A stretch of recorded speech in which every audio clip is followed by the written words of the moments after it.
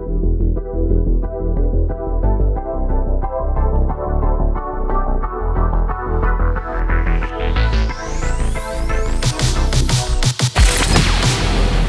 time to down your unders. Down your unders.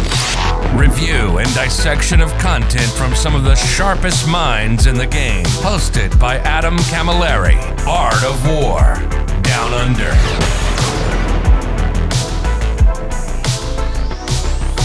Hello, ladies and gentlemen, and welcome to this episode 80 of the Art of War Down Under podcast. My name, as always, is Adam Camilleri. I am joined by an auspicious gentleman, a guy who, like a salmon, swims upstream. It has not been halted, will not be stopped. His name is Kyle Grundy. He is the current reigning, defending No1 Tau player in the world as of the end of the 2021 season. Hello, my man. How you doing? Welcome. I'm not bad, Adam. What an intro. Thanks for that. Yeah, I'm doing good, man. Never been referred to as a salmon, but hey, first time for everything, man. I thought it was pretty apt because, yeah, you're a gentleman who's managed to do quite well with probably the equal worst faction in 9th edition so far. I think you're down in the bottom. There's a couple of Chaos Space Marine options down there with you, wallowing around in the bottom of the pile with a few other bits and pieces. Well, they'll be at the bottom pile until they get 2 wounds, eh? That's it, yeah. But dude, firstly, congratulations, well done on winning that. And in addition to that, you managed to clinch that by going undefeated at the Nottingham Super Major, right? Yeah, that's right. Some say I did quite well. Yeah, I did 4 wins and a draw, and it was versus Custode. It was a 91-91 draw. Hell of a game. Wow, it was nice, awesome, dude. Yeah, congratulations. How does it feel to? Was that your goal in this season? Was to become No1 Tau, or was it just something you kind of fell into and rolled with? Well, it was a goal, yeah, because I think from the very beginning of the season, I wanted to get top Tau after the previous season coming 5th. And I wanted to be in top 20 in the UK and top 100 in the world. So I set myself a clear goal. And I only play Tau, 40k. I don't play any other armies. So this is my one true love. Absolutely love them. And I wanted to do well and prove a point. So I think I proved that point. And that's what the one goal was to play a game with an underpowered army and prove that it's actually not just about having the most powerful faction. And I think I've done that. Dude, well done. I tried and failed to do something similar myself, so definitely respect the hustle. Did much better than I did with my Black Templars when I tried something similar in 8th. Tell us a little bit about what that journey was like, because it's not an easy thing to do, to essentially be playing in the deep waters with the sharks whilst, rubbing yourself with pig's blood, so to speak. So what was that experience like for you, just kind of trudging through the mire? I really enjoyed it. And I'll tell you a couple of reasons why. I am, hands on heart, I'm guilty of my past sins, Riptide, Drone City, and having a powerful army that really you don't need to worry about the core mechanics of the game, because you can just roll loads of dice and abuse certain rules and win games like that. But it doesn't really advance you as a player. So, when we transitioned from Riptide City and Drone City into the Psychic Awakening, we had some new tools to play with, the Farsight Enclaves, the Crisis Suit build, the Breaches, and then 9th edition came and kind of slapped us around a bit. Got rid of the fall back and shoot with fly, all that kind of stuff. So it massively changed the game for Tau players. So we had to focus on other things. And the things that I focused on were, the primary game, learning core rules, movement shenanigans, using charge phases, piling in, consolidating, that kind of thing, and looking for ways to interact that your opponent might not kind of predict. So that's that kind of primary focus for me. And the second one was basically Tau are absolute beasts at the secondary game. So most games I was going into, I was scoring 43 to 45 every game. Because set secondaries to the last, your Riptide, which jumps with the Nova boost of 2d6 move. Big unit and 9 Crisis Suits going, you ain't going to touch us. And then a Cold Star going, you ain't going to touch us because you ain't killing that unit.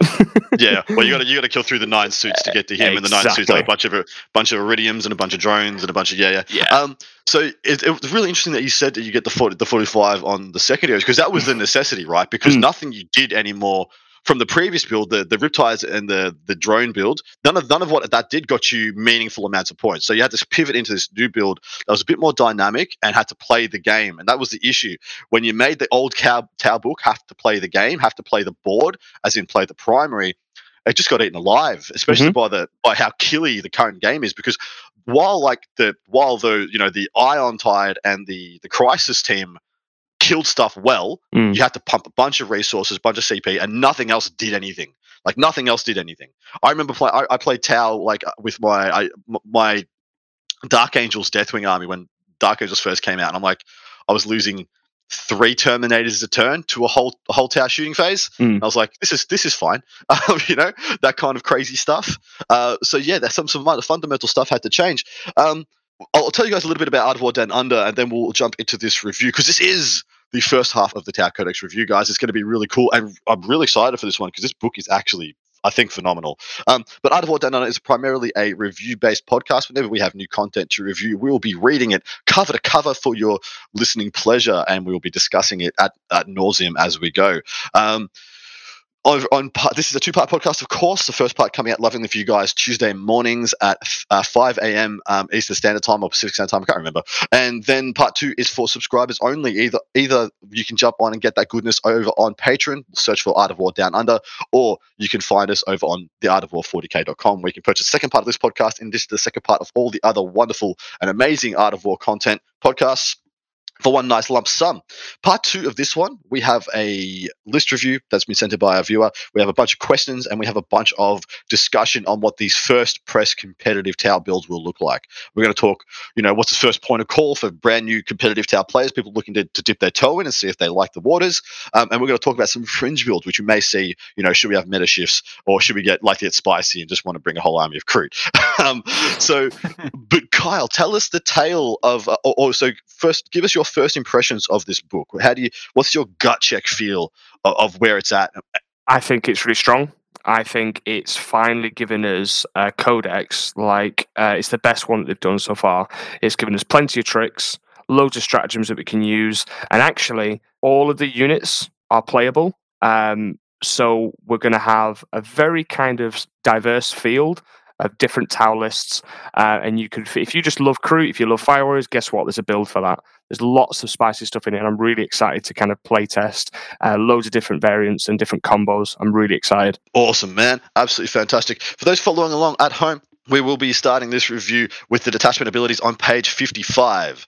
Now, all right, I've played one game with this book, funnily enough, and yes, for those who know my history with Tau, that is like a cardinal sin by my estimation. My tale with this faction has not been a joyous one. I took it to WTC in 2019, and I didn't do so well. I went 3-3, which it's respectable, but I needed to do better for my team, and so I have refused to play them until now. And I played them on stream over on the Dice Check channel. If you guys want to go check that out on Twitch, you can see me just with a slap together Tau Sept list with a Storm Surge just rolling for the Lulz versus Custodes. It was actually a really fun game, but go check that out, guys, if you're so interested. Detachment abilities, man. Give us the TLDR here. What do we need to know? Okay, so the detachment abilities. So when you run through the beginning, it's effectively saying that Tau Empire detachments gain the Cadre command ability. You can include a maximum of 1 commander per detachment, like the old codex, with the only exception is that Farsight Enclaves can have 2 commanders. You've got Tau Empire units, excluding Tau auxiliary units in Tau Empire detachments, gain the Sept Tenant's ability. Troops units in Tau Empire detachments gain the objective secured. Just a note on that, it doesn't mean that just because you have troops in Farsight Enclaves you don't get objective secured. You do. The only thing with Farsight Enclaves, as we know already, ethereal models cannot be taken, which is fluffy and it makes sense. Yeah, is that actually a big hit? Because the Ethereals have gotten a huge rework. They're essentially chaplains, and I just want to say, Swish, I called that 18 months ago, saying, well, I bet you they turned Ethereals into chaplains, and yeah, they absolutely did. I'd say yes and no. Now, there is a thing where you can take an allied Sept world and still have ethereals in Farsight Enclaves, because there's a weird chart thing, and there's something that they've missed, but you could take a Farsight allied army and have ethereals in it, but not have 2 commanders. But what I would say is that the Farsight Enclave's army has a brutal Septenant, which we'll get onto later. So I think it swings and roundabouts. Yes, you don't get the chaplain abilities of the ethereal, and there's some awesome powers, don't get me wrong. But for those Farsight lovers, which I am, I'm not too worried, because you can lean into the Farsight way of playing and be hyper aggressive, and I think that kind of pays off. So, like I said, swings and roundabouts. Fair enough. The one commander per detachment, that's kind of a layover from their like Index 8th edition sins, where everyone was taking like 7 missile pod commanders in the same army, and then just drones and just ruffle shooting people off the table like turn 1. So I think that's thematic. I mean, almost everybody has a restriction like that now. And it's funny enough that Tau was kind of the first book to have that built in, or to have that like caveat placed on them, and now it's kind of for everybody. So the Sep's just saying that you get a Warlord trait, you get stratagems, you get signature systems, etc., etc. I'm going to tell you guys about the Tau Sept, the whole package, and then we're going to discuss it as one, because wonderfully, G-Dub I like this format. When you look at your Sept, you get the whole package in one go. You don't have to jump pages. So the Tau Sept, what do you get? What's their Sept tenant? Each time a unit with this tenant is selected to shoot or fight, you can reroll 1 hit roll or 1 wound roll. Add 3 to the range of abilities models if this tenant have to a maximum of 12.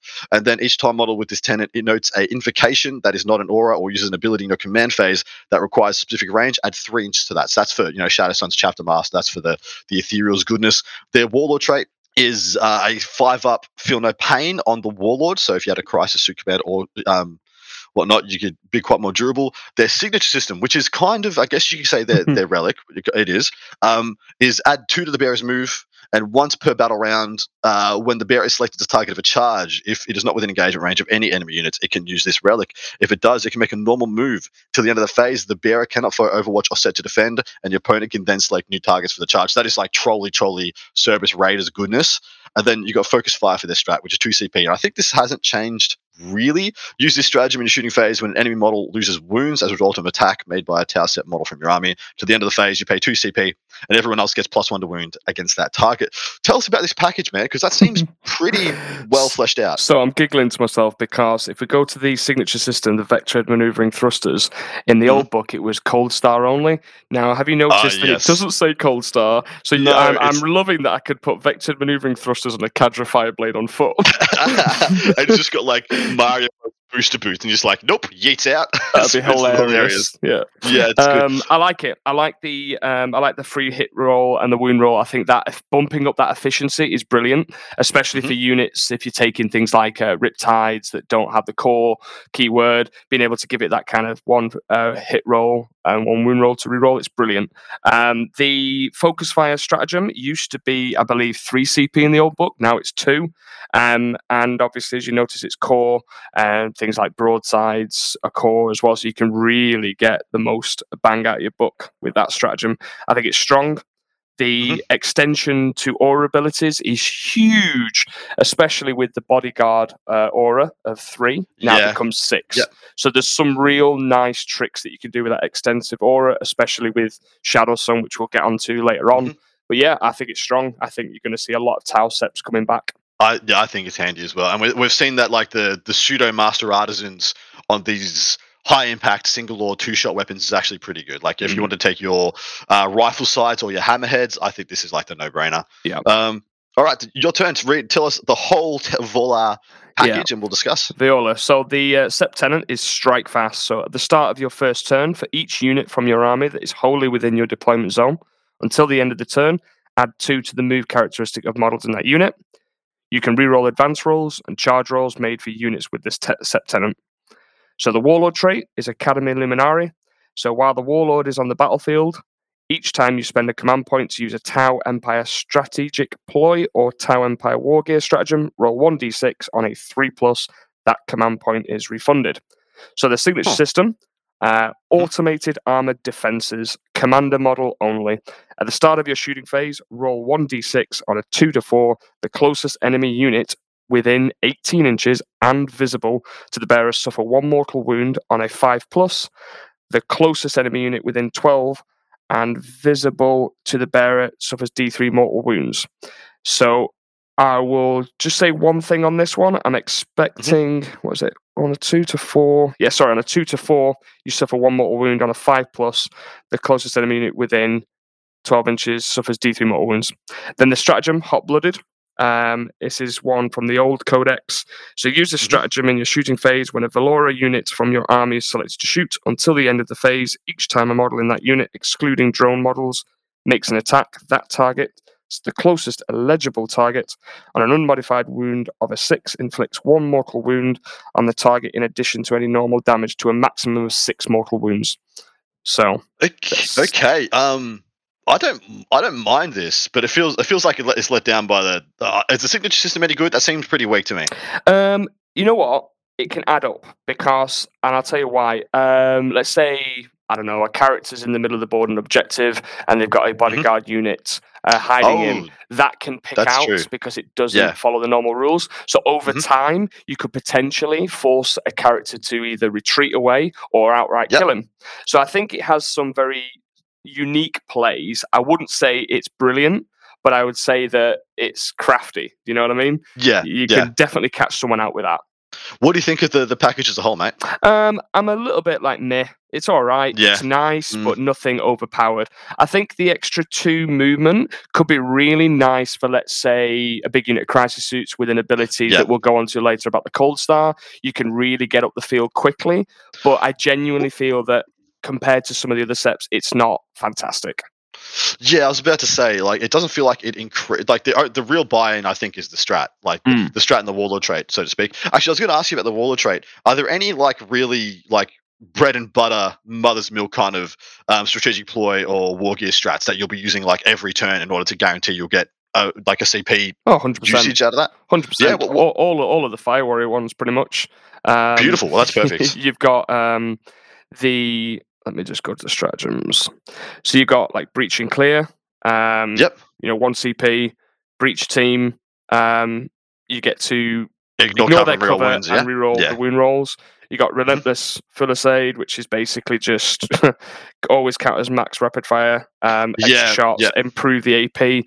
There's loads of these that you can just keep doing, and if you're getting it back on a 3+, you're going to make your main Fire Warriors and Breachers way more efficient for longer. Exactly right. Yeah, spot on. I was about to say that it means you kind of want to just min-max whatever the easy strats are to make sure you're just getting like a free one every turn. And then you can take an Ethereal and, pushing the lead here a little bit, but you can just, get another CP back every turn as well from them. So how far does a Crisis unit move? They move 8 with fly now? They used to be moved 8. They've gone up by 2 inches, so they're moving 10. So, what I like about this tenet, I guess, is you can plan for the Cowyon a bit better. You can plan for your Cowyon to get within 12 inches. So you just sit back, posture up, shoot from the back, turn 3, bam, another 2 inches to get you closer. Oh, cool, I've got assault weapons, re-rollable. So, you're going to get 12 plus probably, 12 plus like probably a 4. You're going to probably go 16 inches. So anything within, 20, 28 just going to get hit by that Cowyon exploding 6s and stuff. And I think one thing that I look at is as well from the way I was talking before about how in the last edition we had to learn things like the charge phases and using that extra movement. The way I look at this is if you spent your first couple of turns just doing your actions and stuff and you really wanted to make a long bomb charge, for a start, you're +2 movement, and then you can reroll your charges as well. So from a unit of crisis suits that you can quite easily give them access to OBSEC with the right commander, with the enforcer commander, you could suddenly be in their deployment zone with a nice, tasty charge. Yeah. And I think that's quite key. But like I said, it's not the most powerful set, but it's definitely got some tricks that you could do. I agree. All right, on to Cecilia. Masters of Urban Warfare. Each time, this is the SEP tenet rather, each time a ranged attack targets a vehicle with this tenet, if the attacker is more than 18 inches away, then the target is treated as having the benefits of dense cover against the attack. Each time a ranged attack targets an infantry unit with this tenet, if the attacker is more than 12 away, then the target is treated as having the benefits of dense cover against that attack. Vehicle and battlesuit models with this tenet do not suffer the penalty incurred to their hit rolls for firing heavy weapons at enemy units that are within engagement range of them. Warlord trait, Strategic Conqueror. In your command phase, select one friendly Cecilia unit within 9 of the Warlord until the start of next command phase. That unit gains the objective security ability. If that unit already has that ability, it counts as one additional model.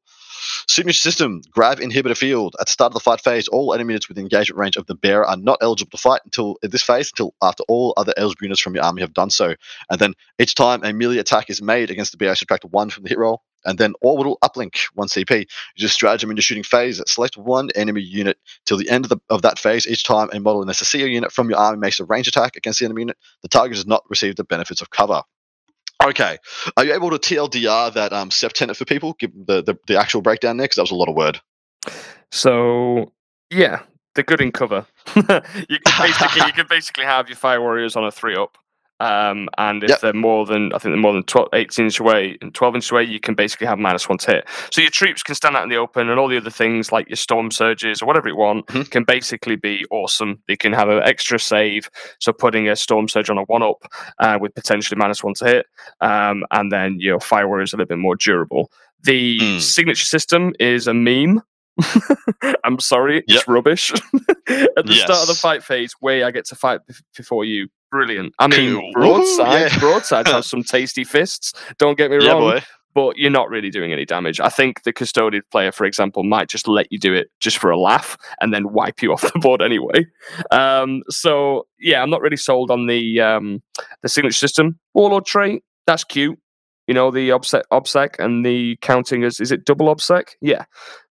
It's not double obsec though, is it? If a unit has this ability, models in the unit count as one additional model when determining control of an objective. Okay, so it could be situationally good. The strat, what's the one with the does not receive the benefits of cover? Yeah, removing a color. It doesn't say light cover, heavy cover, dense cover, so that is not too bad. That's kind of the best bit, I think. 1 CP, remove cover. Yeah, is not bad. But yeah, this seems.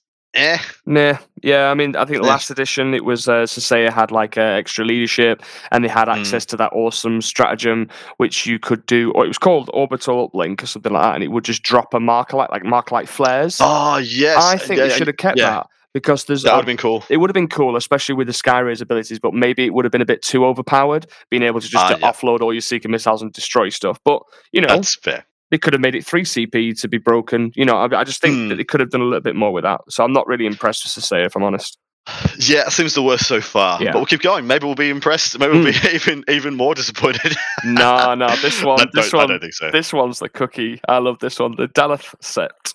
So, trading partners. Each time a range attack is made against an infantry unit with this tenant, if the attacker is not within engagement range of that unit, models in that unit receive the benefit of light cover against that attack. If you selected a tactical philosophy at the start of the battle, Tau auxiliary units that are in the same detachment as units with this Sept tenant also benefit from the tactical philosophy, so Kion and Montcar. Warlord trait on unifying influence, basically giving your while friendly Delethai or Tau auxiliary units, excluding character units, is within 6 inches of the Warlord, add 1 to their leadership characteristics of models in that unit. Integrated command structure, while a friendly Tau auxiliary unit is within 6 of the Warlord, that unit is treated as not having the Tau auxiliary keyword for the purposes of Markalites. In a nutshell, they'll have all the benefits of your Sept. They can use Markalites and they can benefit from Montcar or Kion. So if you love Crew, you love Vespid, this is the Sept for you. This is the way to go. Signature system, dynamic mirror field. The bearer cannot be selected as a target for ranged attacks unless it is the closest eligible target to the firing model, or the firing model is within 12 inches of it. And the bearer also gains a 5-up invuln. Outflank is a stratagem. It is use this stratagem at the end of your movement phase. Select 1 Daleth core or Tau auxiliary unit from your army that is within 9 inches of any battlefield edge. If the mission you are playing is using strategic reserves, you can remove that unit from the battlefield and place it into strategic reserves. So, initial impressions of this, it's going to be really good for the Kroot lovers. And we're going to go on to that a little bit later on. That's some part 2 goodness. But honestly, you could make some absolute Kroot filth with this. And you could just have your Ethereal who keeps the whole army together, untargetable. So none of this. I think you're going to maybe see a few snipers coming back to nip out these characters. You can't even target them because of this signature system. Honestly, I think this is going to be really good. And let's not ignore the rest of the infantry units gain light cover, so you could have Kroot with a 4-up save in the open. Exactly. Well, this is the best T's and C's for the cover. I have cover that I've seen, because it's just if you're not within engagement range. So if you're 1.1 inches away, I get the benefits of cover. Ooh, can't see me. I'm right next to you. It's pretty funny, but that is the best that's the best version of that I think we've ever seen. Definitely. So that's quite nice. I like that a lot. Yeah, I think you're going to see some builds with this. So I'm not as I am impressed by Kroot, but maybe not as crazy as some other people. What I'm super crazy about is Vespid. I think Vespid are the bee's knees, which is pretty good, seeing as they are pretty insectoid. I mean, I'm not sat here painting 12 Vespid. For nothing. Borkan is up next. Their Seft tenant is Superior Craftsmanship. Add 4 to the range characteristic of ranged weapons that models in this tenant are equipped with. Each time a ranged attack is made with a weapon that has a strength characteristic of 7 or less against a vehicle or battlesuit, with this tenant, subtract 1 from the strength characteristic of that attack. So if you're 7 or less, it's -1, which is a big breaking point on the toughness 5. So you need to be toughness 7 to wound toughness 5 on 3s, which is nice because 6 will go down to 5, 5 will go down to 4s. Warlord trait, Seeker of Perfection. Each time this warlord makes a ranged attack, improve the arm penetration characteristics of that attack by 1. And a modified wound roll of 6 inflicts 1 mortal wound on the target in addition to any normal damage. To a maximum of 3 mortal wounds per phase. That's per phase, so you can do it ranged or combat. Not that you're going to do it in combat that much, but it is possible. The signature system, commander model only. Select up to 2 ranged weapons this model is equipped with. Each time the bearer makes a ranged attack with one of those weapons that targets a unit within half range, add 1 to the wound roll. And then experimental weaponry, 2 CP. Use stratagem in your shooting phase when a Borkan unit from your army is selected to shoot. Select 1 model in that unit and 1 weapon the model is equipped with. Until the end of the phase, each time that model makes an attack with that weapon, invulnerable saving throws cannot be taken against that attack. I actually like this quite a bit. Borkan seems to be strong. Yeah, I mean, it's so strong that it's boring to me. And what I mean by that is that I love going up to tournaments and be like, "Hey man, right, this is what Tau do, and let's have a fun kind of talk about our armies." And usually they look at me and go, "Well, Tau are trashed here." But now I'll be like, "Hey man, I'm turning up with Borkan," and they'll be like, "I hate you. What? Please leave the table." Because you just ignore infants. That's ridiculous. And unpack this for. So it's only 1 gun from one guy and 1 unit, but that doesn't matter when it's a Storm Surge signature system, crazy, a commander, or a broadside. It doesn't really matter. But unpack this for us. The Septenant seems legit as well. Yeah, that's really good. I mean, it's like you mentioned before. Let's say heavy bolters wounding crisis suits on 4s. Yeah, 4s. Yep. That's big, straight up. Riptide, again, it's T7. So, if melters won't, it's strength 7, isn't it? Yeah, so anything strength 7, it's going to be winning on 5s rather than 4s. I think that can add up, definitely. I like it. The extra 8, add 4-inch range, the guns, really good for flamers. 16-inch range flamers. I feel like it's good for airbursts as well. Oh, airbursts, yep. Definitely good for airbursts. I'm going to definitely be loving the airburst build with the Farsight Enclaves. But yeah, the extra 4-inch range to those types of guns. And even missile pods, because missile pods took a hit from 36 inches to 30. So then improving them back up to 34. Yeah, definitely good. I think it's something that you could, if you're new to Tau, you could just pick up and play with Borkan. I agree. As also, I like the idea of the Sniper Cold Star, like with this Warlord trait. You just take him just basic as all hell, with just like the high output burst and the missile pod, and just jump him within 12 inches of a character, past if they don't have bodyguard, and just kill the dude. Just be like, extra AP against you, so it's all going to be 2s and 3s and stuff, and then 3 mortal wounds at the end because I'm just dumping a handful of shots. It's not bad. The experimental weaponry is, I think, the buy-in though. Like if you were taking that, you are taking something that's going to be using that almost every turn, right? Yeah. Now I think I have a love-hate relationship with this stratagem. The love part is obviously stick it on a Storm Surge and you're laughing. That damage 12 gun, happy days, great. But I genuinely do feel that some of the big units like Hammerheads and Storm Surges are a bit of a kind of a trap. Because you're going to take them. And on various tournaments, they should have at least 1 piece of terrain that you can hide a Titanic model behind. But then if you go out and you fluff it, then it's dead. You're dead. So there's 330 points of a Storm Surge down, and there's 200 points of a Hammerhead gone, or 160, should I say. So it's nice. if you pull it off, it'll definitely create a salty moment for your opponent, and you'll be so happy. But I genuinely think it can be a bit of a trap for your list building. But definitely a strong set. Definitely some play with the extra 4 inches to the guns. The the strength 7 or less, getting -1 to wound. Yeah, that's cool. So Yeah. it's cool. It's nice. It's nice. Yeah, I like it. All right, I left this one for you. Fast on Enclaves is Oh, next, you're a man. gent and a scholar. Thank you. So, beautiful. And let me tell you why. So their Sept Tenant is devastating counter-strike. So what that means is each time a model with this tenant makes a ranged attack that targets a unit within 12 inches, it's treated as having a Mark-like token. Something to note for you Farsight players in the previous edition. In the previous edition, Aggressive Footing and the Psychic Awakening said any part of your units within 12. So do not go with old habits. Now it's per model. So every model, if you want to benefit from marking that, has to be within 12. And then the second part is each time a unit with this tenant is selected to shoot or fight, you can you can reroll 1 wound roll when resolving that unit's attacks. The Warlord trait, Master of the Killing Blow, on an unmodified roll of a 6, improve the armor penetration characteristic of that attack by 3. The model that attack is allocated to cannot use any rules to ignore the wounds it loses. So no feel, no pain, no cap, no restrictions, no nothing. You just take the wound. The signature system's nice. It's the Talisman of Arthas Moloch. In your opponent's psychic phase, the bearer can attempt to deny 1 psychic power as if it were a psyker, and you can also add 1 to the deny the witch test taken for the bearer. The meat and potatoes, the drop zone clear. 3 CP/2 CP. Use this stratagem in your movement phase when a Farsight Enclaves battlesuit unit from your ability is set up in the battlefield using the Manta Strike ability or Homing Beacon. Until the end of the turn, each time a battlesuit model in that unit makes a ranged attack, you can reroll the hit roll and you can reroll the wound roll. If it's basically 4 or more battlesuits, it costs 3 CP, otherwise it's 2. So it's full rerolls basically for that unit that comes down. Points, it clicks, it destroys.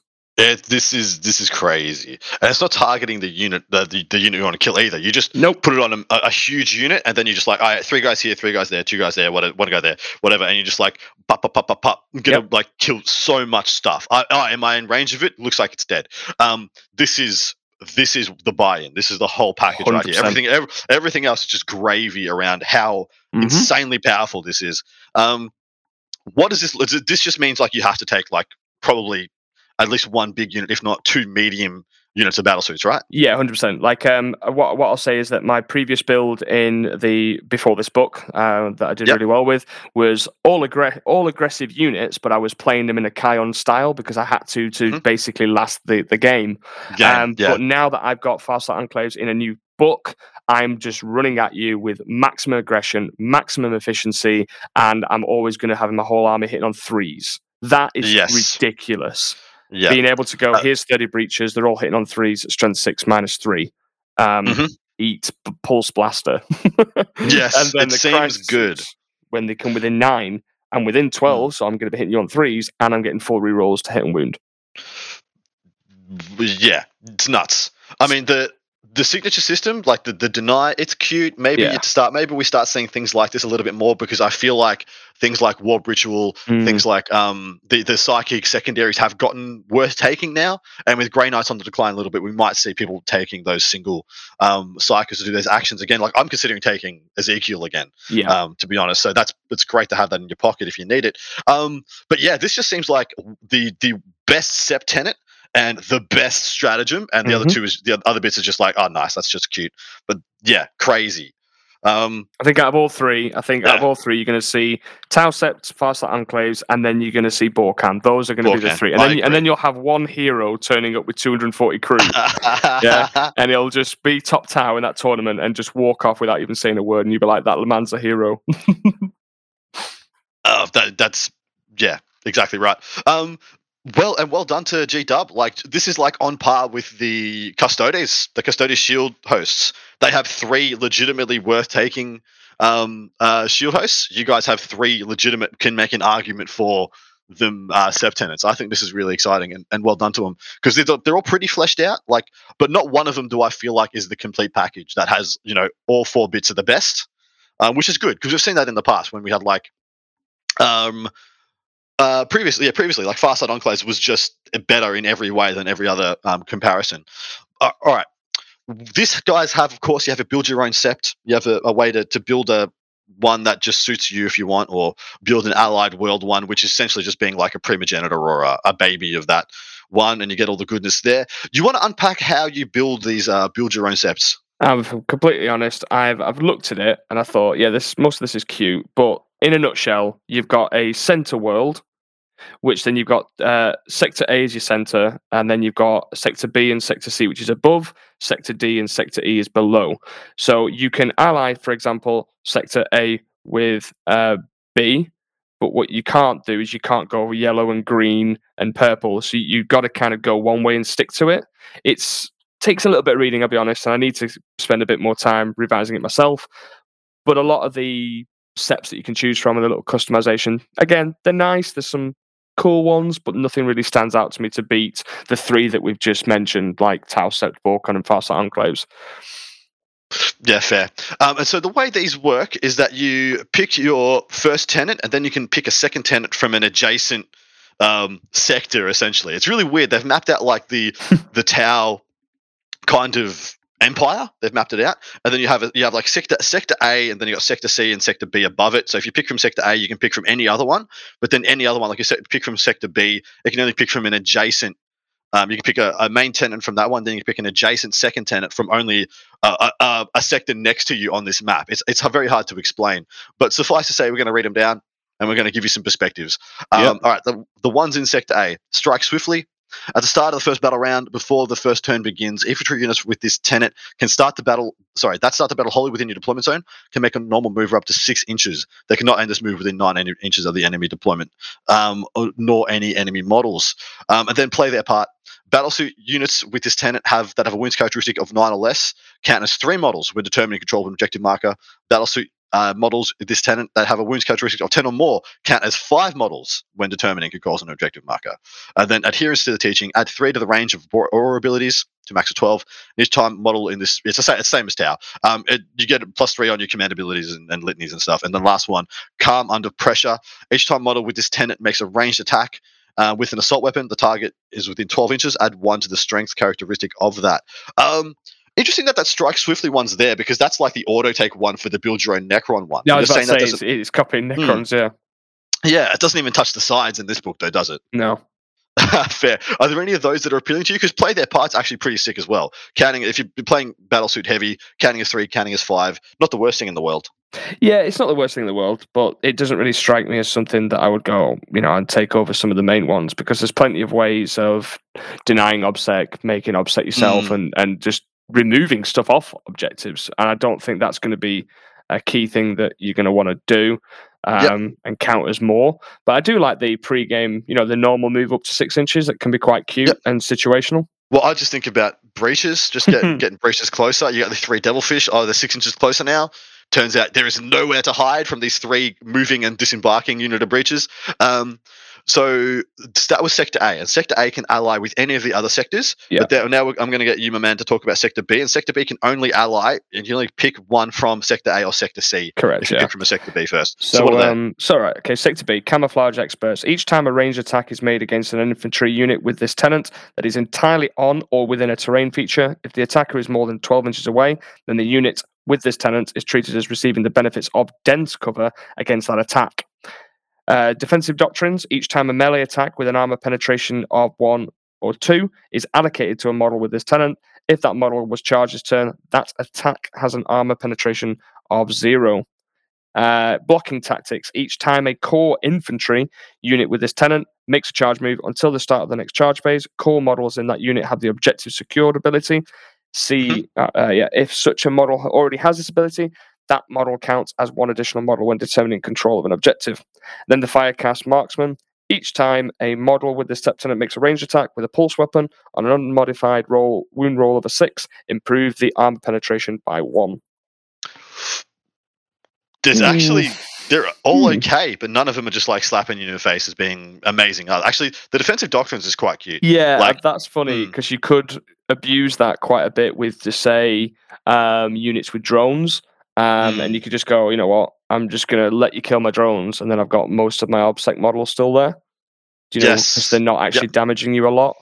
Because the AP doesn't matter for anything unless you're AP 3 or more. If that model was charged this turn, the attack has armor protection of 0. So think of it this way. Your Guardian drone, I believe, works in all the time. So you can only wound them. It's like a mini transhuman on 3, 4, 5, and 6. Combine that with that, it just stops somebody's efficiency in the charge. Yeah. Well, so I think you got it the other way around. I think it's only when if that model was charged, you're absolutely right. You got it the right way. I was getting it the wrong way. I thought you have to charge them in order to get it. No. Yeah, they charge you. Yeah, so you could just like dance your super crisis suit unit in front of people that have like lightning claws and be like, hey, what you gonna do, buddy? Because the answer is nothing. You know, good for you, the Vanguard vets. Yay. But the Iridium armor crisis suit guy with the 2 armor save going. Exactly. You what, son? yeah. It sucks to be you, mate. I'm gonna beat you in combat. That's gonna feel bad. Go tell your chapter master about that. Take some penance. Anyway, all right, up to Sector C. And Sector C can ally with anything from Sector A or Sector B, of course. Evasion maneuvers. Each time a unit with this tenant advances till the start of your next movement phase, the models in that unit that can fly have a 5+ invulnerable save against ranged attacks. That's cool. Pinpoint targeting. Each time a unit with this tenant makes a range attack that targets a unit within 12, they do not receive the benefits of light cover. Disengagement protocols. Each time an infantry unit with this 10 is selected to fall back, select one enemy unit within engagement range of that infantry unit and roll a d6. On a 2 to 3, they suffer 1 mortal, and on a 6, the enemy suffers d3 mortal wounds. On a 2 to 3, the enemy suffers 1 mortal wound. On a 6, it suffers d3. That's really weird. Like, so on a 2 or a 3, you take 1, 4 and 5 do nothing, and then a 6 is d3. That's craziness. That's going to be FAQ'd, and if it doesn't, that's mad. It's hilarious. Just why? 5. I mean, it's the same thing in a sense, but it should be like 4 and 5 is 1, 6 is 2 is d3. Fire saturation is the last one here. Each time a model with this tenant makes a range attack with a burst weapon, and the target unit was within 12, add 1 to the hit roll. They don't seem good at all. None of those seem good. No, I mean the pinpoint targeting could be quite good because you're ignoring, for example, if you got Death Watch with loads of Terminators and mixed units and terrain, you could just be like, nope, no cover, no 0+ save for your Terminator. So that's quite good. The evasive maneuvers, I mean, okay. With Montcar, you're going to be advancing anyway, so it stops you from having to use a hard point system, giving your crisis a shield generator. I know it's a 5-up rather than a 4-up, but you could put more guns on them. So yeah, it's kind of nice, but I wouldn't say they stand out to me as being oppressive or an auto take. Yeah, fair. All right, Sector D, and Sector D can ally with A or E. So A or E. So, reliable weaponry. So, each time a unit with a Sept tenant is selected to shoot, you can reroll 1 wound roll. So, just like the Tau Sept. Defenders of the cause. Each time a model with this tenant, excluding drones, would lose a wound, you get basically a 5-up. As a result of a mortal wound, roll a d6 and a 5+. The wound is not lost. Reinforced armor. Each time a ranged attack is made with a weapon that has a strength characteristic of 7 or less against a vehicle or battlesuit, subtract 1 from the strength characteristic of the attack, just like Boar can. And then hardened warheads. Each time a model with the Sept tenant makes a ranged attack with a missile weapon, they don't receive the benefits of cover. You don't receive the benefits of cover against that attack. So that would also remove dense cover, so they wouldn't suffer the minus to hit either, because it's the benefits of cover in the rule book that says if something mentions all benefits, then they would not get it. Okay. Yeah. Again, I mean, most of this is like, okay, they're either a copy of the other tenants or some stuff's very situational. Exactly right. None of those stand out to me as being, amazing. Maybe if you're in a meta that has a lot of Grey Knights and a lot of T-Suns, the 5-ups against mortal wounds is nice.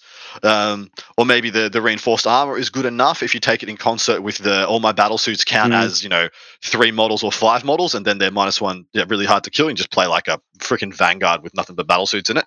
I think that could be cute as well. I think the Tau lovers out there will obviously be a bit disheartened when they read like hardened warheads and compare it to how it used to be in the previous book and be like, oh, well, hardened warheads gave me an extra AP on my missiles. But then if you think about it, if you take a step back and think, well, actually, we've already got a gratuitous amount of AP in other stratagems and in other ways, that if they did replicate that and give you an extra AP on hardened warheads, it would just be obscene. So it's a kind of that balancing thing that we're talking about. I think they've got the balance right in this book, but ignoring cover, the benefits of cover, again, situational, good for people trying to sit in trees and be like, you -1 to hit, because we do hit on 4s. So I think that could be that, and the reinforced armor is probably the ones I would go for if I was doing that sector. Yeah, spot on. All right, Sector E. So this can ally with D or A. Turbojets add 2 to the move characteristics of models in this Senate that can fly. Loyal to the end. Add 1 to leadership characteristics of models with this tenant. Anytime a morale test is taken for a unit with this tenant, you can re-roll that test. Rapid retreat. Each time a unit with this tenant falls back, add 3 to the distance that every model in the unit can move. I actually think that's pretty cool. And then enriched reactors. Each time a model with this tenant makes a range attack with a plasma weapon and a modified wound roll of 6, inflicts 1 model wound on the target, and the attack sequence ends. What are your thoughts?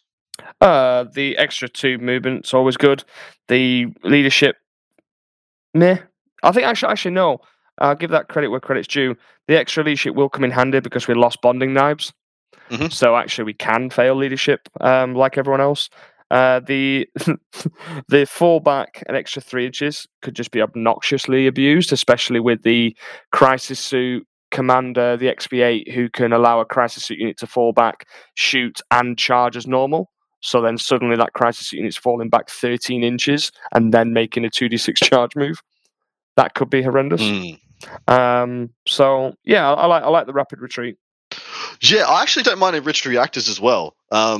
Because there's no cap on the mortal wounds that it can do. What's the max number of plasma shots you can get from a single suit? Oh, well, you could, if you really wanted to go gung ho and put all your points in it, you could probably do 4 plasma rifles. Yeah, how many shots is that? 4, but they're all strength 8, AP 4, flat 3 damage. And then a mortal wound at the end. So you could have. Is it on a how 6? Many? On a modified on a 6. Yeah, with no cap on how many models you can do. So if you did that in a whole, let's say you take a unit of 5 suits, that's 20. With the reroll 1s, let's say you'll get 4 1s, so that'd be 4 mortal wounds in addition to potentially if you 100% killed something that didn't have an invuln, that's 3, 6, 9, 12, 15. That's 19 wounds in total. Yeah, but I think the important part there is that it's the mortal wounds at the end, so it can splash over. Yeah, I don't hate that, but you'd have to build into it so heavily. Yeah.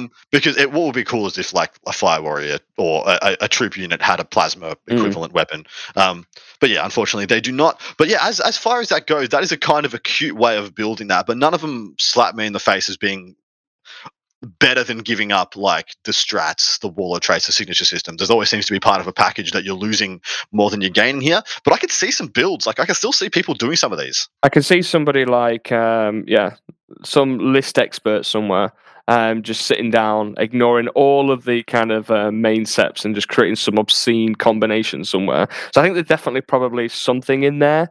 But I think for the time being, you're just going to see the click and pick up and play Tausept, Borkan, Farsight. I think so too. All right, over to the stratagems. We're going to smash through these pretty quick because we must. There are 4 pages. breach and clear. 1 CP. Use the stratagem in shooting phase when a breacher team unit from your army is selected to shoot. To the end of the phase, each time a core model in that unit makes a ranged attack, the target does not perceive the benefits of cover against the attack, and you can reroll the wound roll.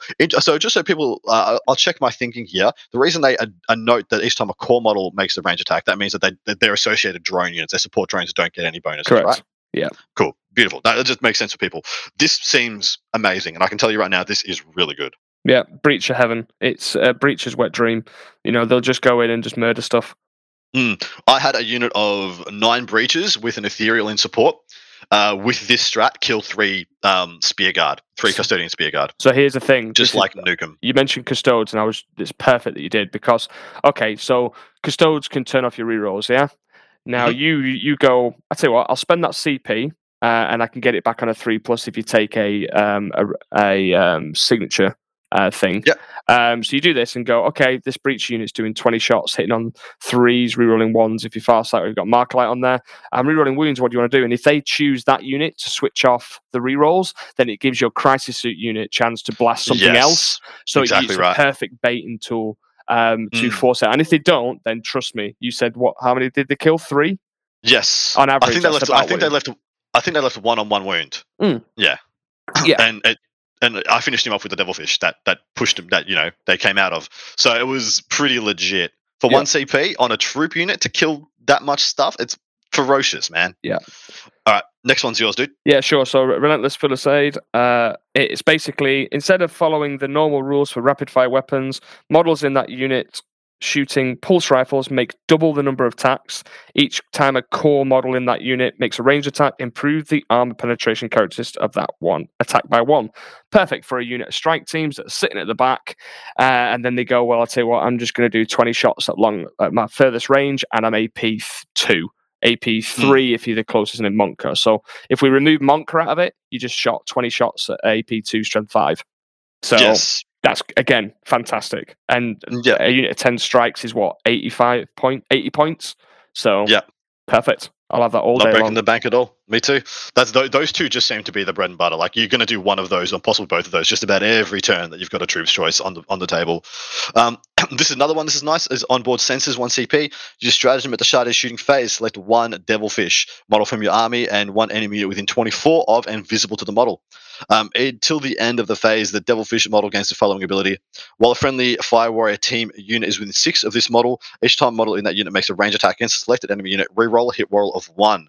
So, if you've got a Marker Light and you got, 1 CP to throw, you can give you're hitting on 3s, rerolling 1s, and then with extra bonuses from each of the previous strats. This one seems nice, but you wouldn't do it over the other two, right?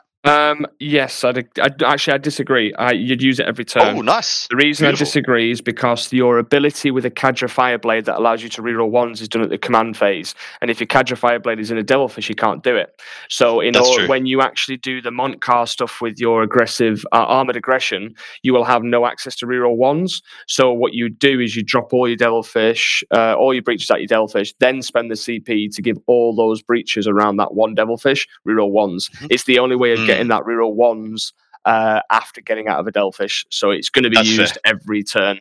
Otherwise, unless you don't need the reroll 1s and you're just a psychopath and just want to trust the dice. Exactly right. All right, next one's yours. So dynamic offensive. So use this stratagem in your movement phase when a crisis battlesuit unit from your army is selected to move until the end of the turn. Each time that unit advances, do not make an advance roll. Instead, just move 6, basically. Add 6 to the move characteristics. And also, they don't suffer the penalty to your hit rolls when firing assault weapons in the same turn that their unit advanced. Ooh. Love it. That's a good 1 CP strat. That's perfect. It's just a way of going, I need that extra movement. And I also don't, maybe when you're out of Montcar and you don't want to suffer the -1 to hit, then perfect. Spend the CP and off you go. Or you want to get back into Farsight range, or you want to trigger Cowyon should you have chosen it. Like, this is a beautiful thing, I think. Yeah, it's perfect. And I think you can combine it nicely with, let's say you have 2 units of Crisis Suits. A Cold Start gives an ability to allow 1 Crisis unit to go 8 rather than rolling for an advance. And then on the other unit, you can spend this. So you're going to have 2 Crisis Suit units, 1 going 16, 1 going 18. Easy. All right, Pulse Onslaught 1 CP. Use a stratagem in your shooting phase. When a Fire Warrior team unit from your army is selected to shoot, to the end of the phase, each time a core model in that unit makes an attack with a pulse weapon, and a modified hit roll of 6 automatically wounds the target. So that's the alternate gun you can take, on the Fire Warrior team? Yeah. You're not going to do it, right?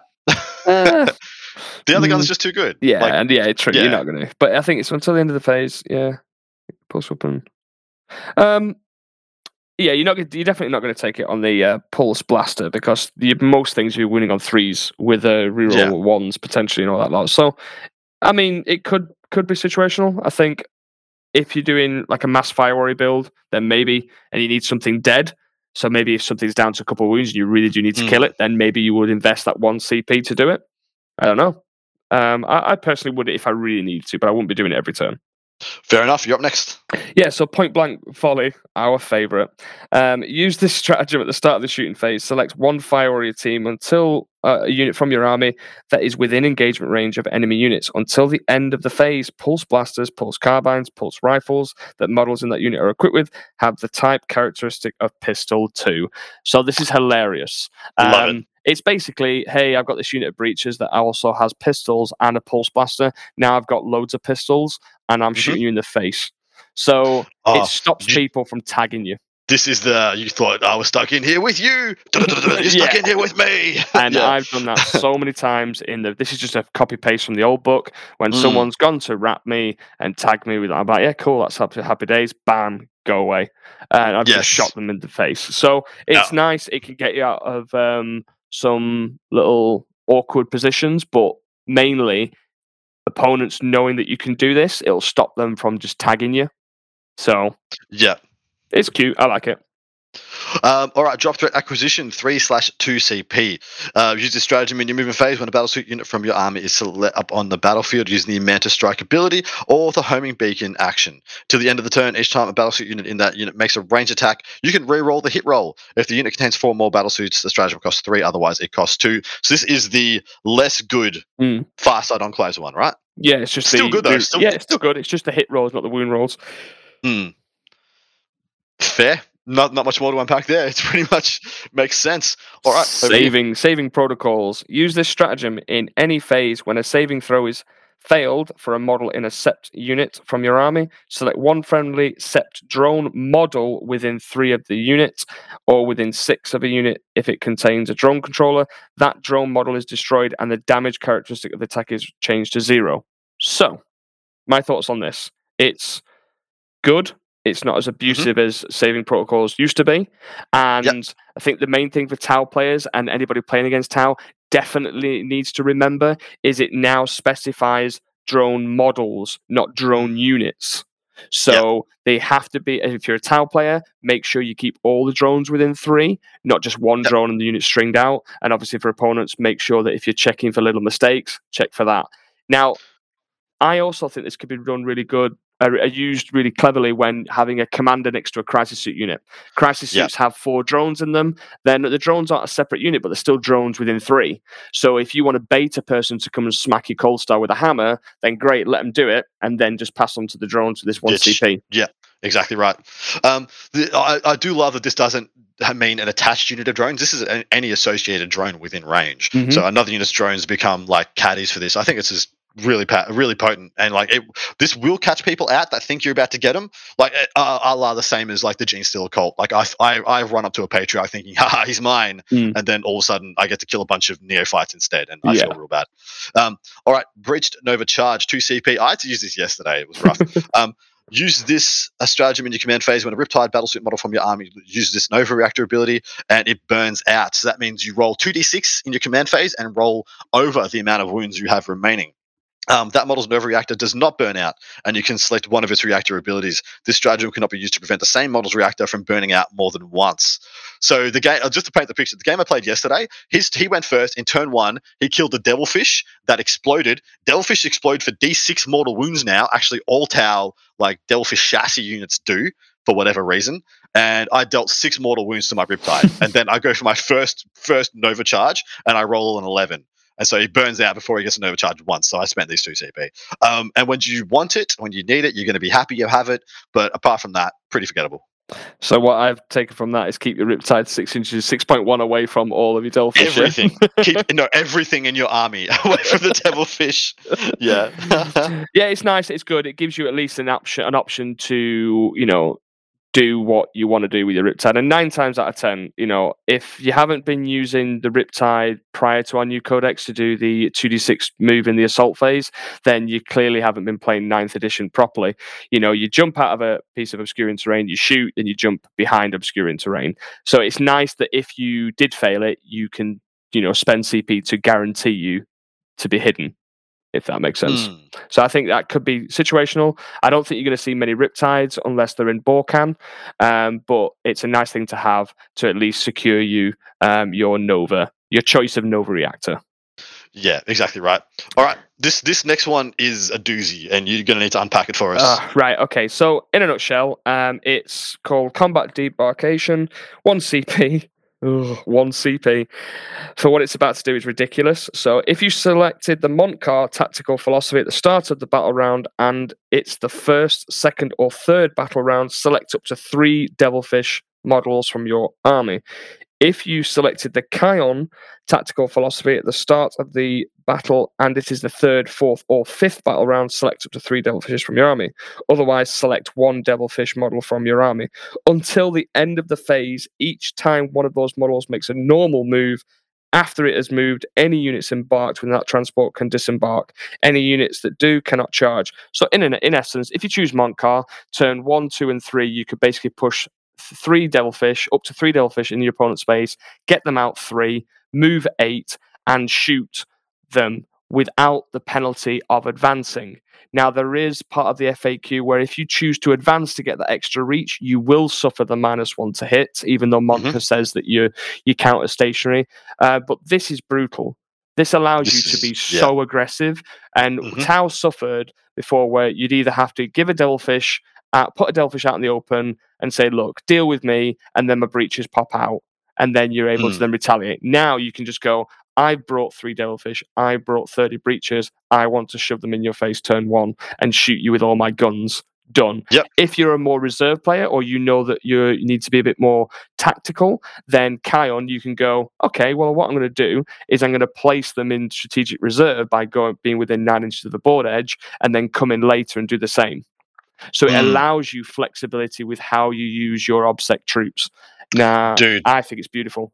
This combo now is what like Impulses wish they were. Like this is so good. This means Fisher Fury is not just like, cool, I'll have 1 devilfish with 1 unit. This is a thing. This is a portion of your army that you should really consider. And I love that you don't need to do this turn 1, turn 2, turn 3. You can do this whichever one you picked of the Montcar or the Callion. You just can wait for it and just bam, slap it down whenever you want. I actually think the best thing about this is like, in a lot of ways, and I spruik this all the time on the show, the psychological effect of knowing that you just have this threat range that you can just dunk on your opponent if they want to come contest the middle and be like, well, if you don't come contest the middle, I'm going to shoot you dead. If you come contest the middle, I'm going to butcher you like with 6-inch point blank brutality. Yeah, like a lot. I agree, and I think also with this particular strat, anybody that's either new to playing against Tau or playing with Tau, this is going to take a lot of discipline to get right, because you're going to build a list and go, hey, I've got these tools, and wham, bam, thank you, ma'am, here's 30 breaches, and then if you misuse that and they all get destroyed, well, you've just lost nearly a third of your army.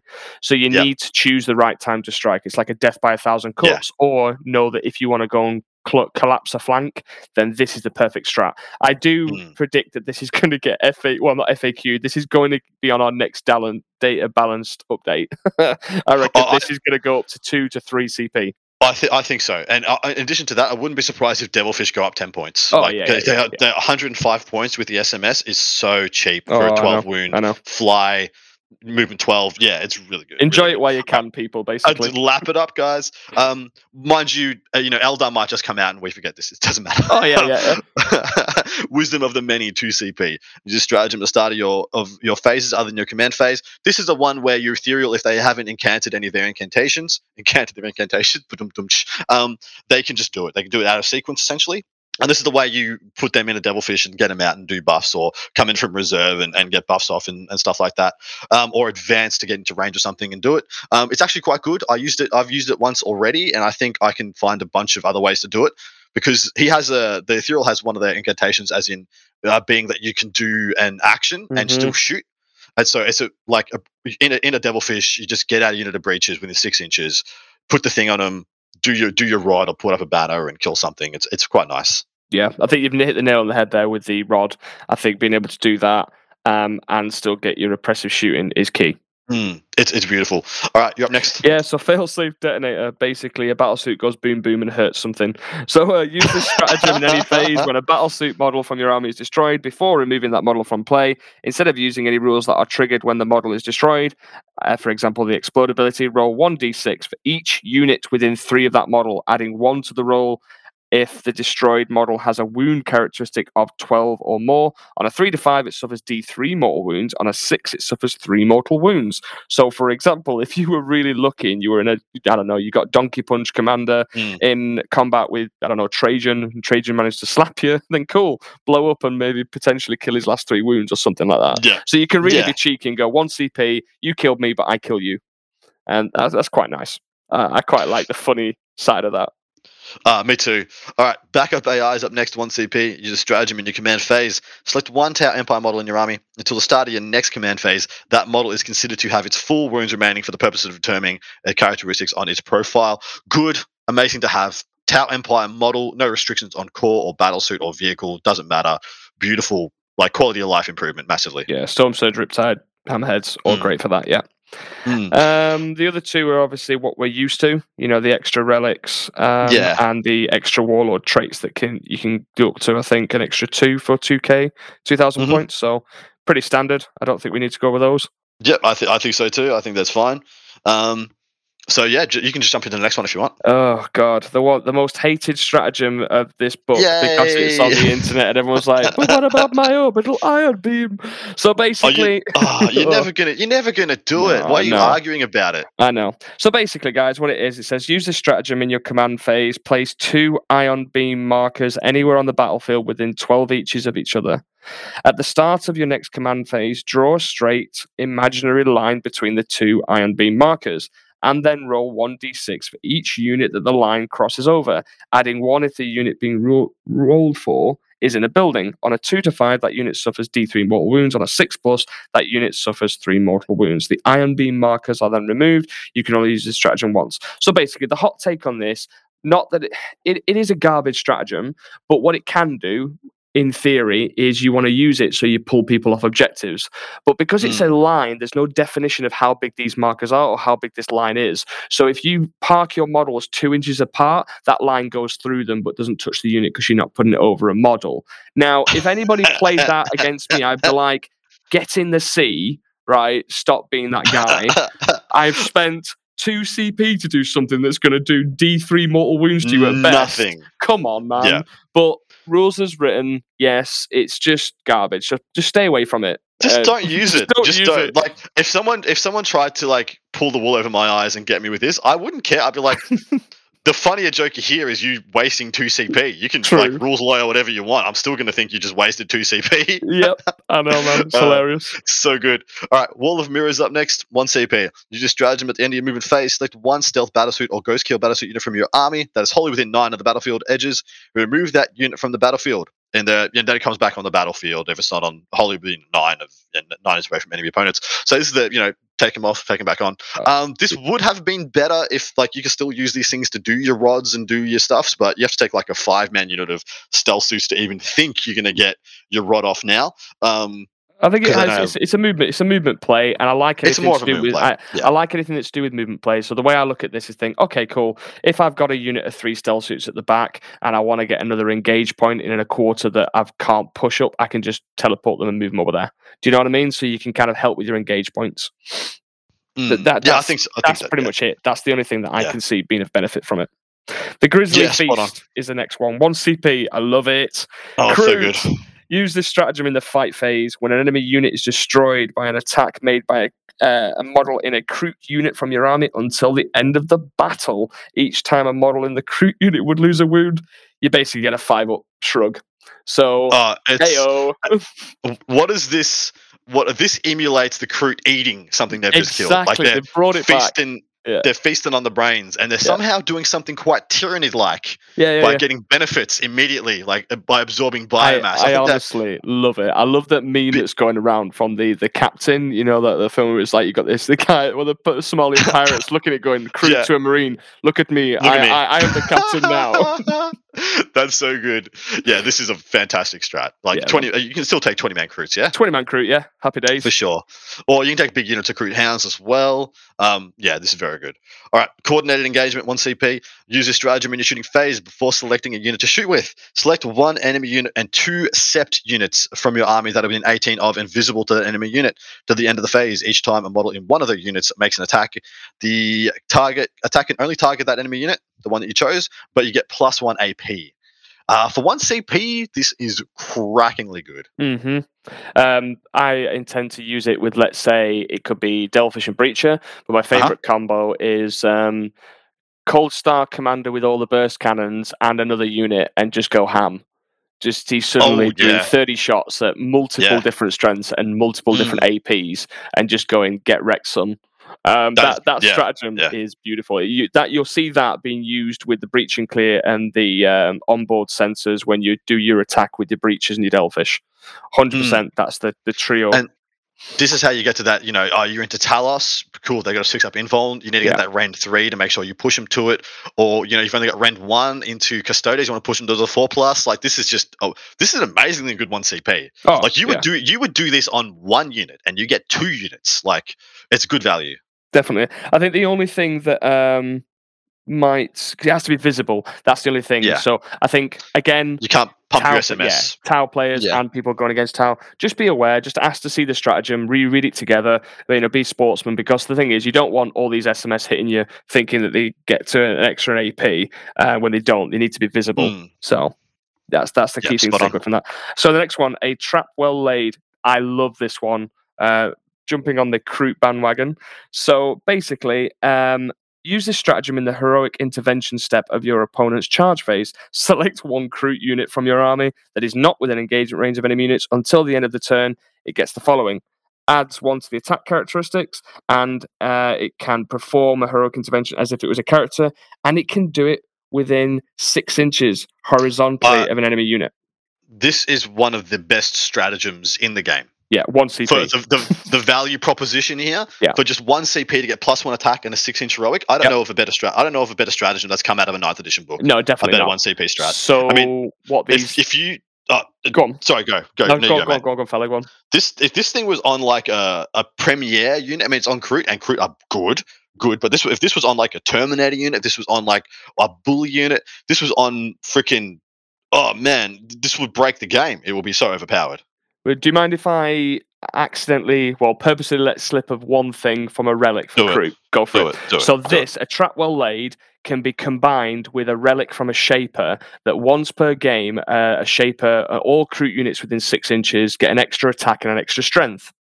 So if you have a unit of 20 Kroot with that, and potentially you could stack it up with this one as well, so you could have a Kroot unit with 80 attacks. Just saying. They have 2 attacks base. Like, freaking Goth boys weep. Goth boys are like, oh, what? So, with objective play is huge in this game. So, some of the missions where the objective, I know it's more popular now to have not all of the ruins and terrain features next to objectives. So you have to come out and play.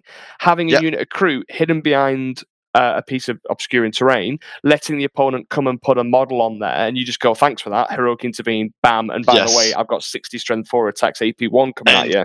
I just H you in your turn, and now I have a 5-up feel no pain, and I'm coming to your deployment zone next turn. And also, it's the extra movement shenanigans. I've heroic intervene 6, I've consolidated piling, and then I've got extra movement. Thank you very much. You get wrecked.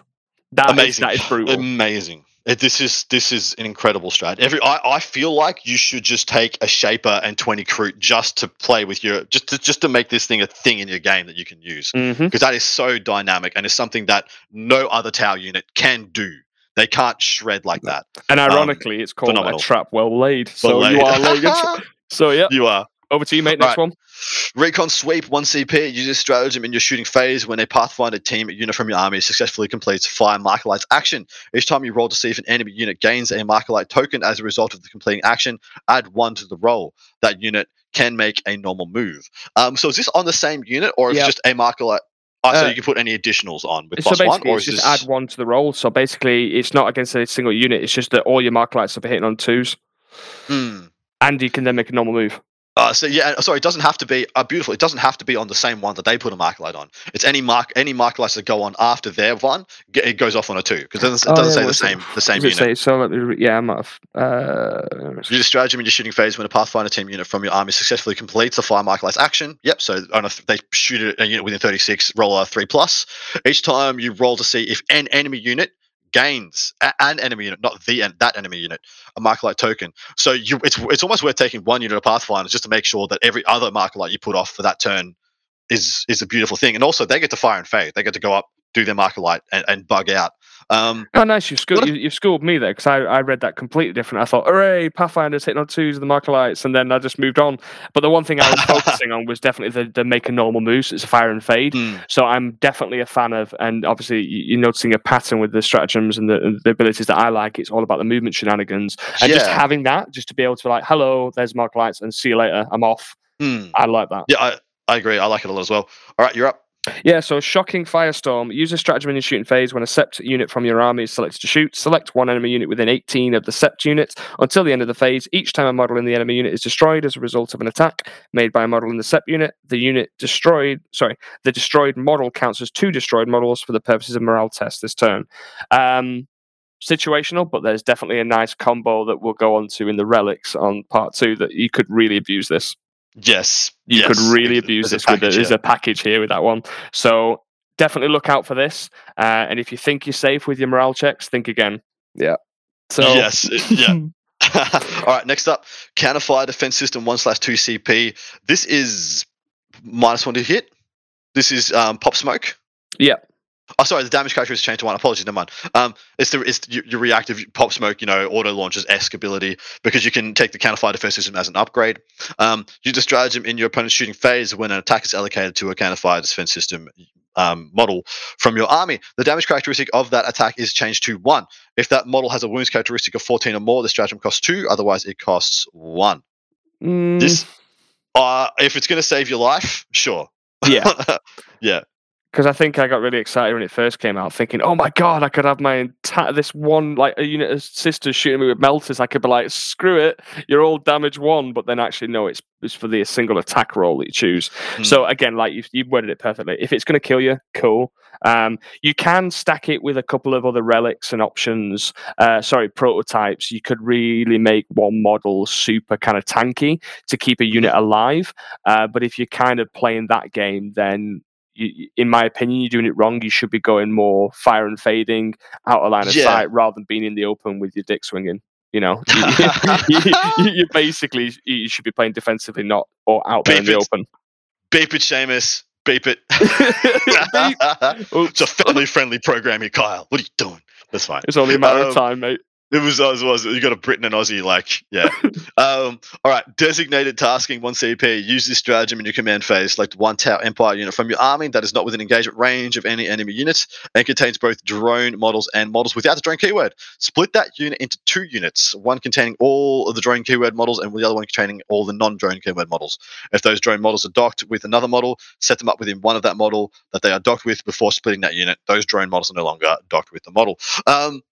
I think this is cute, but I can't really imagine a time when I'm going to use it. I can tell you one reason why you should every game.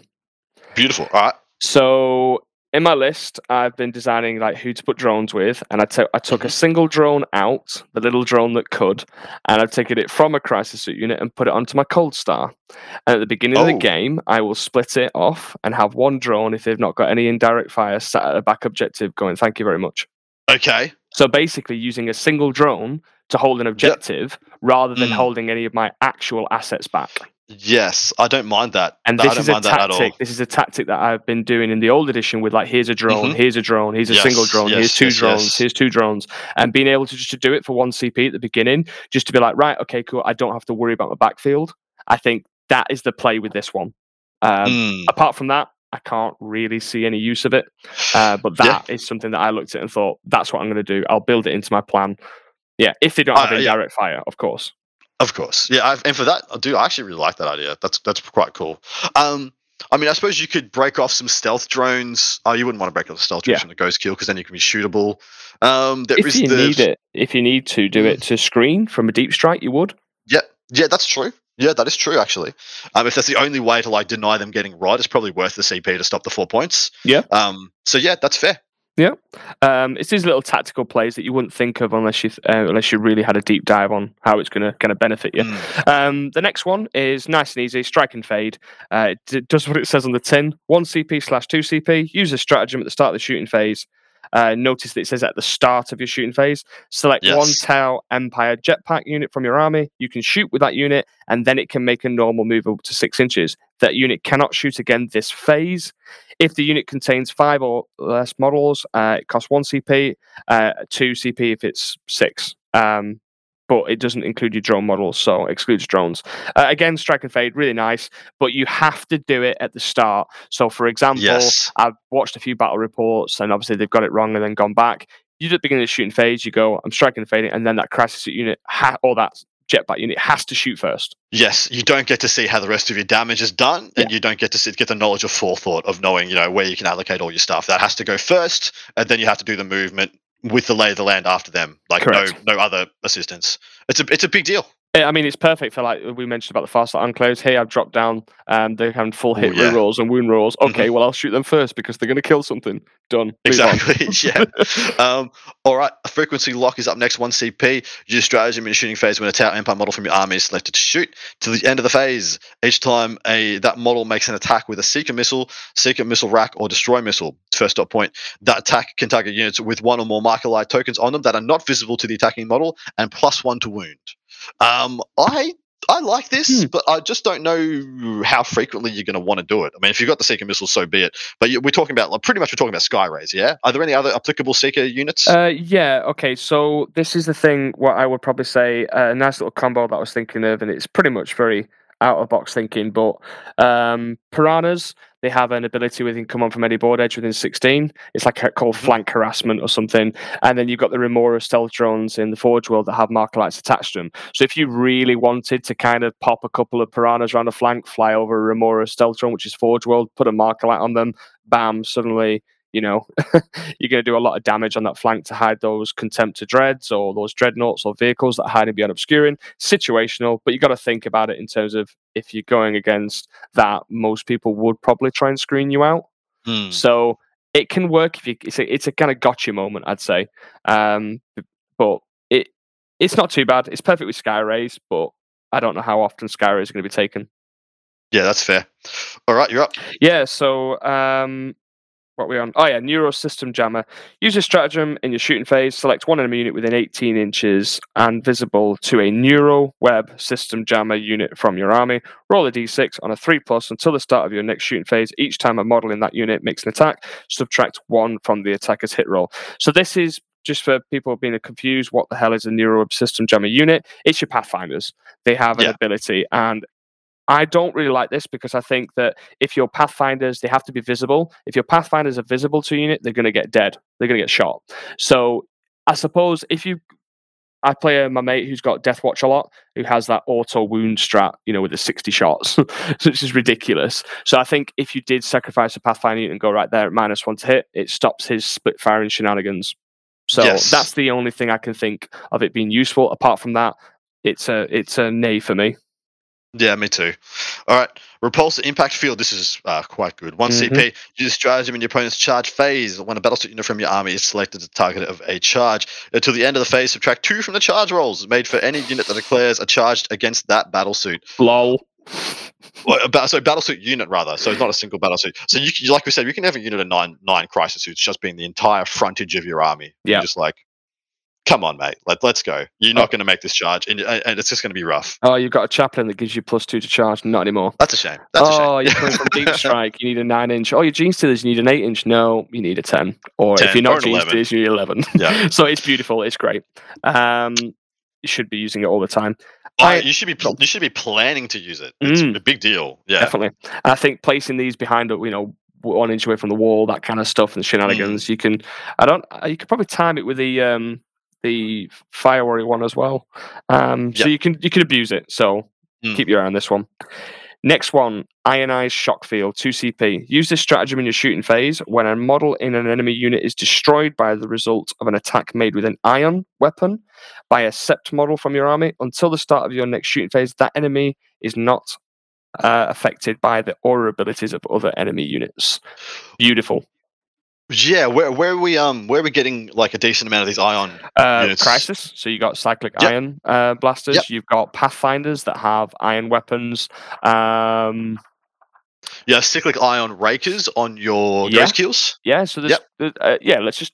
The main 2 units I think you're going to see coming from is crisis teams or / crisis bodyguards, commanders, anybody with an cyclic iron blaster, and then maybe Pathfinders and, like you said, the ghost kill. That is great. So you can just basically look at where your opponents, let's say AdMech, and they're setting up their big unit of 20 dudes, like Siegler's been piloting to perfection. Pick that unit and go, no, you can't have all those abilities on there. No, not a chance. I'm not allowing you to ignore AP 1 and 2. I think that's one exactly of the right. Yeah. Or reroll once to hit, once to wound. That's It's phenomenally powerful, I think. I think this is a reason that you want to sprinkle some ions and just for that's this. why I've done it. I've put a couple of ions in a crisis unit that drop down, shoot something, not intention to kill the unit, but just to go, right, I've decimated one and stop that one from having any extra movement or any rerolls. You're lining up next turn's problem, and you're shutting them down from their goodness while you waste this turn's problem. I think it's incredibly powerful. I think those people are going to join on the part 2. Keep an eye out on this one because we're going to be combining it with a lot of other things that you can do. It's ridiculous. I think it's amazing. All right, submunitions 1 CP. This was previewed by JDub. Use stratagem in the shooting phase when a hammerhead model from your army is selected to shoot. If that model is equipped with a railgun, instead of making attacks with that weapon this phase, select one enemy unit that is not within engagement range of any enemy units from your army and is within 36 of and visible to this model.